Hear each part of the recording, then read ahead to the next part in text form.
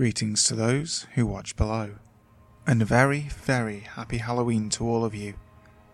Today is our final day of the week of fear. I hope you really enjoyed it as much as I have. Today's fear is going to be claustrophobia, the fear of enclosed spaces.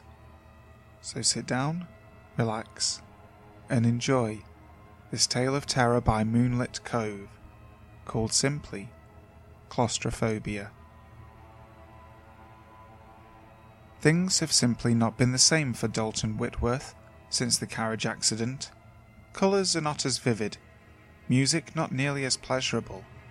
Every meal he consumes is bland and leaves an unsavoury aftertaste. Days filled with sunlight are no longer warm, enjoyable experiences. On the contrary, he finds the light to be oppressive, causing his eyes, head and neck to be in a constant state of discomfort and torment. Dalton had previously enjoyed these simple pleasures in his life, even as recently as last month, until the accident that took away his beloved Rachel. Now he feels as if he spends all his effort avoiding everything. He dreads having to eat yet another tasteless dinner. He stays indoors as much as possible, only daring to venture out long enough to acquire the necessities for survival. He goes out of his way to avoid human contact. Even though his circle of acquaintances showed great care and sympathy for him upon the loss of his wife, he would much prefer to be left alone now. If, by chance, he did encounter a familiar face in public, he knew the conversation would invariably turn toward his tragic experience, forcing him to relive the nightmare. He would again see in his mind the spooked horse on its hind legs, the carriage jolting harshly, Rachel letting out the briefest of screams as she is thrown from her seated position atop their open-air coach, the cobblestone pavement, the blood pooling under her lifeless form, his helpless inability to alter the outcome. Dalton cannot bear these images any longer, and he is frightened of closing his eyes for fear of being accosted once again by these horrific visions. He passes the days in his apartment reading by dim gaslight anything that he can get his hands on: novels, textbooks, newspapers, and other periodicals, packaging for common household products, anything that will help him to escape. When he is not reading, he extinguishes the gaslight and sits in his armchair near the only window in his tiny quarters.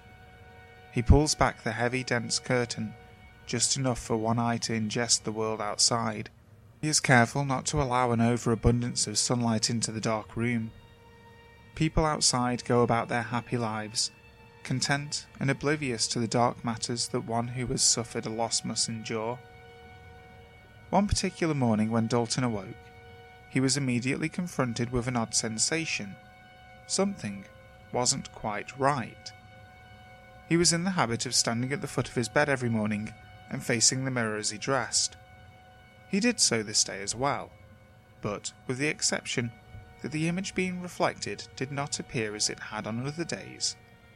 He wasn't able to pinpoint its inaccuracy until he attempted to button his jacket, the same jacket he wore most days. This day, the button second from the top was no longer visible in his reflection. This had never been the case before, and Dalton was uncertain of how such a discrepancy might have occurred. Have I grown shorter overnight? Has the mirror been raised on the wall?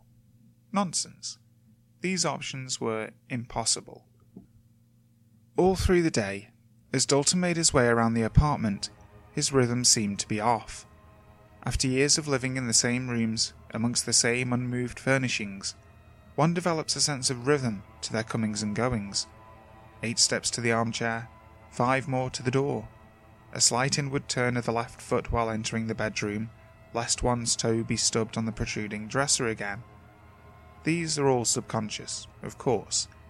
There is no actual counting or calculation involved, but the human mind takes notes of these nuances internally and builds its own map of the landscape. Movements are subliminally adjusted to achieve the utmost efficiency, to the point where it's possible to flawlessly navigate the surroundings, even in complete darkness. Dalton was not in complete darkness, and yet he continued to stumble throughout the day. The sides of his shoes bumped corners of walls. He approached the bookshelf from his armchair in 7 steps instead of 8. His top hat grazed the overhead gas lamp in the main hallway. At dinner, he slid his chair out from under the table, to the point that it was touching the wall, and yet he was still barely able to squeeze himself between the table and chair in order to sit for his meal. Later that night, after he finished his reading in the dim light, he reached up to extinguish the lamp, and clumsily jammed his finger against the brass fixture. It hadn't been so close last night, he thought, while rubbing the pain away. Sleep did not come easily that night. Dalton tossed and turned in a feverish heat of sounds and images in his mind. A horse neighing loudly as it bolted away, Rachel helplessly tumbling from the side of the accelerating carriage, Dalton lying next to her on the ground, calling her name, trying to rouse her, fighting his tears. The following morning, Dalton noted his red eyes and the dark circles beneath them as he dressed in the mirror. However, this was not the only startling revelation. As he buttoned his coat, he noticed that the top button was no longer visible in the viewing pane. A rush of adrenaline flowed through his body, leaving him with a brief pain in his chest and a sweat beginning to emerge upon his brow. He took a step backwards, but it was not enough to bring the button into view. One more step backward, and he stumbled against the footrail of his bed. This can't be. Am I going mad? He pondered. He became lightheaded and was overwhelmed with the urge to sit. He made his way down the hall to the armchair and fell into its velvety comfort. After a time of rest and catching his bearings, Dalton proceeded to the bookshelf. He could have sworn it only took 6 steps this time to peruse for an item to read. Once he selected his book, he settled into the chair once more to immerse himself in a world far from his own. Dalton awoke abruptly. He had no idea how long he had slumbered in his reading chair. The remaining light in the apartment was dim, and one quick glance behind the thick curtain revealed a deep indigo dusk sky. To his astonishment, Dalton realized that he'd passed the bulk of the daylight hours unconscious. He had even forgotten that he had been reading until he found the book face down on the floor next to the armchair. He rose from the chair and stumbled a bit, still unstable from his lengthy nap. Upon making his way to the bedroom, he nearly ran full steam into the wall at the end of the hallway. He had reached the end, a full 3 paces sooner than before. Suddenly, he felt fully awake. His annoyance at this scenario having grown to its peak, he decided to investigate further, to prove once and for all that he wasn't going completely stark raving mad. He retrieved a broomstick and laid it on the hallway floor, with its end touching the wall. He marked the other end with his finger pressed tightly against the floor, and then slid the stick forward until it aligned with his marked finger. Repeating this process all down the corridor, he determined that it took 6 full lengths of the broomstick, with a remaining space of about 10 inches, to reach the front door. He noted this dimension on the inside cover of the book he'd picked up off the floor, and vowed to measure again soon. Before going to bed that evening, Dalton paused to have a look at his reflection in the mirror once more. He stood with the back of his calves touching the footboard of his bed. He almost broke down in tears when he saw the sickly man in the reflection, the shadow of the man he was before losing Rachel. Aside from his startling visage, he also took note of the truncated image. Now his face was only visible down to the chin. No neckline, no buttons on his coat. He reached his arms out before him and was able to touch the wall with his fingertips. Something never before possible, as the wall had always been a good 7 feet away from the foot of the bed. Defeated, he hung his head, removed his outer clothing and crawled into bed, hoping to sleep indefinitely, not minding if he never woke again. But awaken he did. He slept soundly all night long, only stirring momentarily when thoughts of the accident attempted to encroach on his dreams. It was morning light now, and the first thing that Dalton noticed was something pressing against his bare foot. Still in a fog, he bent his already stiff neck downwards to catch a glimpse of what it was that had come into contact with him.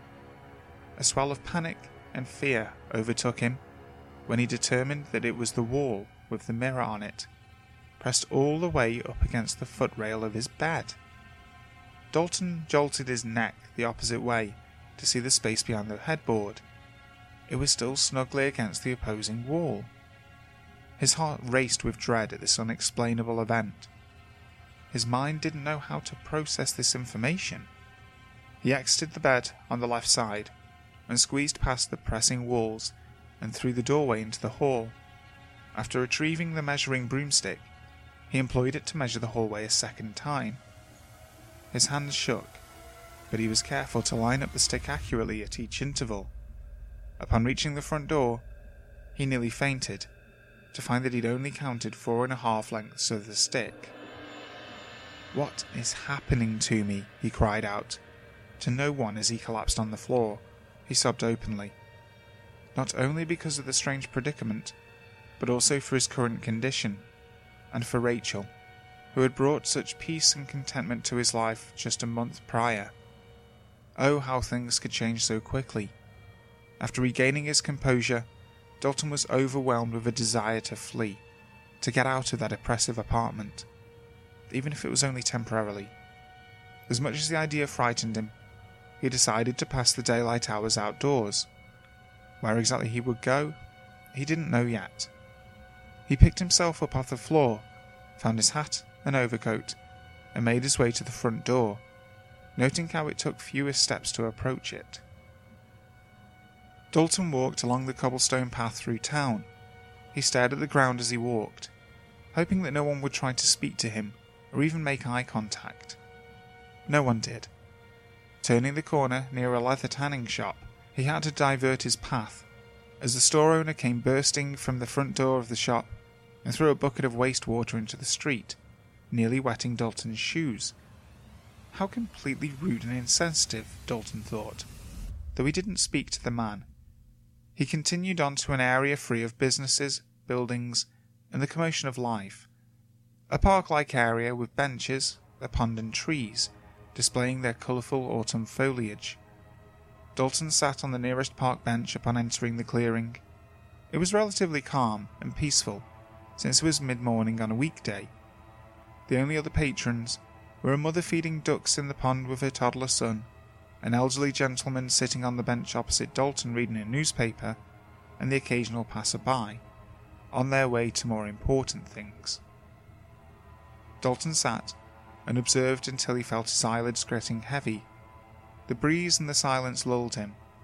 The cloud cover was a thick grey blanket, preventing any harsh sunlight, much to Dalton's delight. Even so, it was unseasonably warm, which only furthered his sleepiness. As he was on the verge of crossing the threshold into dream territory, he saw a woman in a pink dress pass by in the front of him. He was startled, and followed her with his eyes as she approached the pond. Jolting to full alertness, Dalton's heart began to pound as his mind guided him towards this inevitable thought. My God, she looks just like Rachel. He could feel his pulse throbbing in his neck. He stood and slowly approached the woman from behind. When he was standing just adjacent to her, he mustered the courage to speak. "Rachel?" he asked in almost a whisper, his voice weak and quivering. The woman turned and looked him directly in the eye. It's her. By God, it's her, he thought. Dalton. Her voice was filled with relief and longing, as if the wife of a military man being reunited with her husband after long months apart. They immediately embraced. Rachel's head pressed tightly into Dalton's shoulder. They both wept. Dalton repressed the confusion in his mind of how this could be possible. It didn't matter to him. His precious wife had returned to him, and he wanted to revel in that fact. Plausibility be damned. The longer the embrace lingered, the more Dalton noticed the heaviness of Rachel leaning on him, the slackness of her body. Soon, It felt to Dalton as if he was supporting her entire weight. She had gone completely limp in his arms. Still holding the embrace, they collapsed to the ground together, Dalton attempting to ease his wife's descent. It wasn't until they reached the ground that her head fell away from his shoulder, revealing the truth. Dalton recoiled in horror upon seeing the decaying face of his once lovely bride. Her eye sockets were sunken and deep, her jaw slacked open to an impossibly wide angle. Her complexion was grey and flecked with dry, cracked areas. Her hair, previously beautiful and one of Dalton's favourite features about her, was now thin and stringy, matted to the shape of her head. Rachel's lifeless body fell away onto the stone walkway as Dalton pulled his arms away in disgust. He felt the pain of losing her all over again, fresh as the day it first happened. Dalton jolted awake to find himself still sitting on the park bench. He nervously looked around to see if anyone had noticed his startling awakening. He hoped he had not screamed out in his sleep. He was relieved to find that there was no one else around. The woman with the young boy? Gone. The old man reading the paper? Gone. The sky was now a much darker shade of grey. The clouds had thickened to the point that it appeared that it may rain at any moment. How long had he been sitting there? What felt like minutes could possibly have been hours. As Dalton stood to make his way back to his apartment, the first raindrops began to fall. He was thoroughly soaked as he stood in front of his apartment door and fumbled with the key. In his haste, he dropped it into a puddle, then bent over to retrieve it. Once he finally managed the lock, he pushed the door open, but was dumbfounded when it hit a hard object after only opening up a third of the way. He backed the door up a few inches and pushed again with the same result. Dalton turned sideways and stuck his head and right shoulder into the dark foyer in an attempt to observe the obstruction. Pressed up firmly against the door was his favourite velvety armchair. "This is madness," he said aloud, still standing in the soaking deluge. He took several steps back out into the street. The building appeared no different on the outside. He returned to the doorway and pushed hard enough to slide the chair a small amount, just enough to squeeze through and into his apartment. What he found was completely astonishing. The size of the space inside had diminished to the point that the furniture was gathered in the centre of the room, walls pressing in on all sides. He'd had to remove his hat and crouch down lest his head hit the ceiling. There was no need for Dalton to measure in order to confirm his suspicions.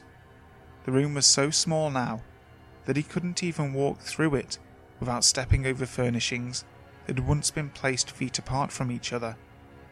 The hallway was practically non-existent, and he reached his bedroom in only 3 steps, turning sideways to squeeze between its walls. He had to step up onto his bed as he crossed the threshold into the room. The walls touched the bed on all sides, and the mirror had fallen onto the foot of his bed, face down. Dalton sat on his bed and turned the mirror over. He did not recognize the man staring back at him, pale, gaunt, sickly, haunted. Not knowing what else to do, he lay on his bed and waited. Waited for what? He didn't know exactly. For the walls to consume him, he supposed? For the ceiling to drop down and crush the last breath from his lungs? He was ready. He was resigned. There was a rumbling when the walls and ceiling shifted again. This was the first time Dalton had witnessed the movement himself. It was alarming at first, but he knew it was inevitable.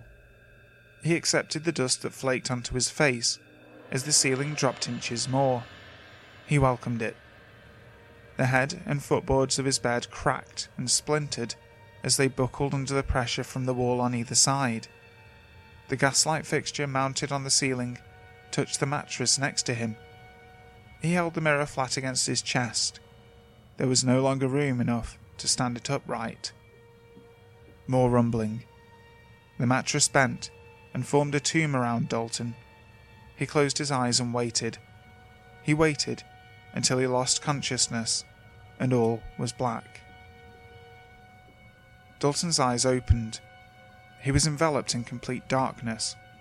He felt groggy, and his head was pounding.